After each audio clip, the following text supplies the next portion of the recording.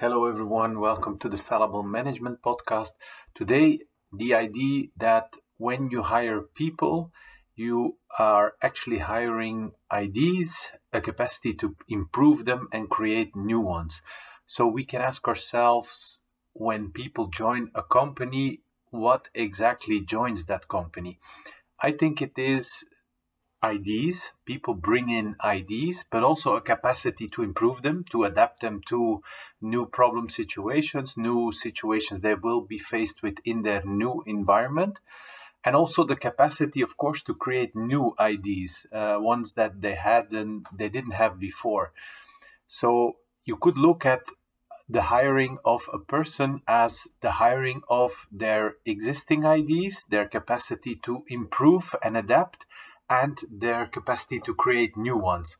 This is a much different view than how we classically view what we're hiring. When people come into new organizations, the classical view is more that we're hiring their existing ideas. So the recruitment process is aimed at understanding what existing ideas these persons have based on their past experience, based on a kind of problem you want them to solve, a case study or something like that. But it's really focused on what is the state of their current ideas.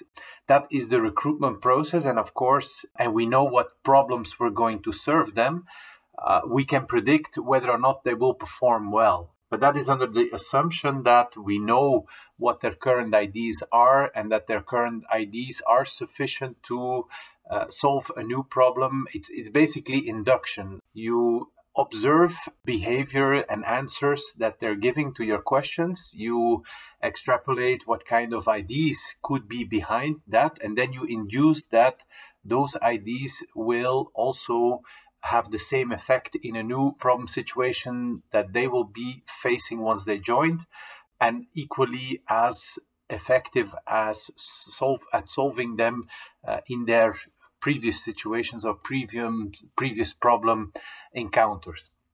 But of course, that's first of all induction, so you can't generalize from a couple of instances to some general theory that this person will, with the same ideas, also be successful in the next or any of the next new problem situations. And it's also overlooking the other two things that you're getting on board when you're hiring people, namely the capacity to improve their current ideas and the capacity to create new ones. So people are quite versatile in their adaptation to new problems.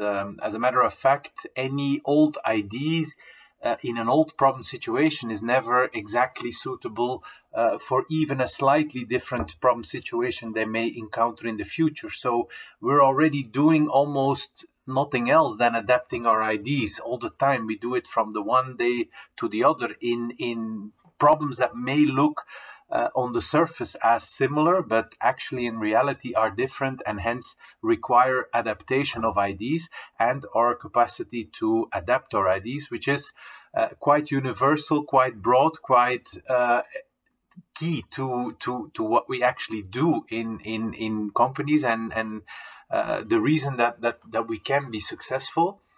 And so that's what we're doing all the time. But in recruitment, it seems to be forgotten or left out or ignored that basically one of the key things that you're hiring when you're hiring people is their capacity to improve their ideas and adapt them and learn from mistakes and discover new ways of making progress and learn from the mistakes that those ways actually encounter, and so on and so on, as a kind of continuous cycle of evolving any kind of starting idea into an idea that actually solves a problem and solves it better and better. And that is an essential thing that you also hire when people come in. But that is, not really considered in a recruitment process, because the theory behind recruitment is that you can induce from current state of ideas all future state of ideas, and that is looking at it from a very limited angle.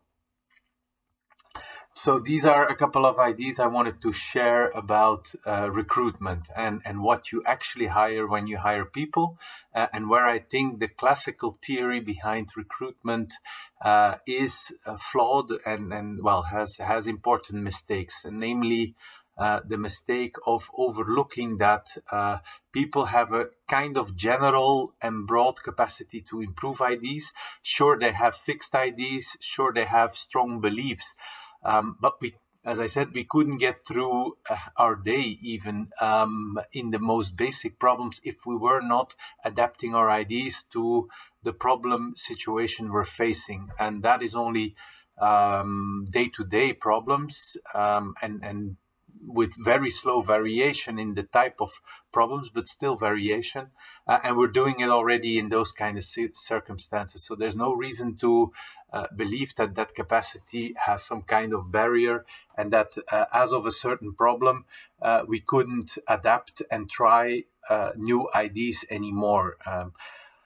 We can only stick to too much to bad ones or not learn enough from the existing ideas that fail to solve a problem. But saying that there is an intrinsic barrier that prevents us from adapting our ideas, that is something that I don't think exists. Well, there should be, in any case, a good explanation for how that would work and why that exists.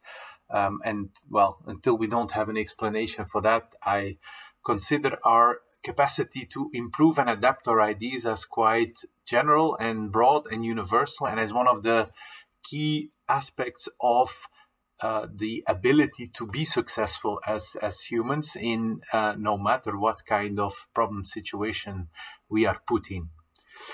Thanks for listening as always. Hope to talk to you soon. Bye-bye.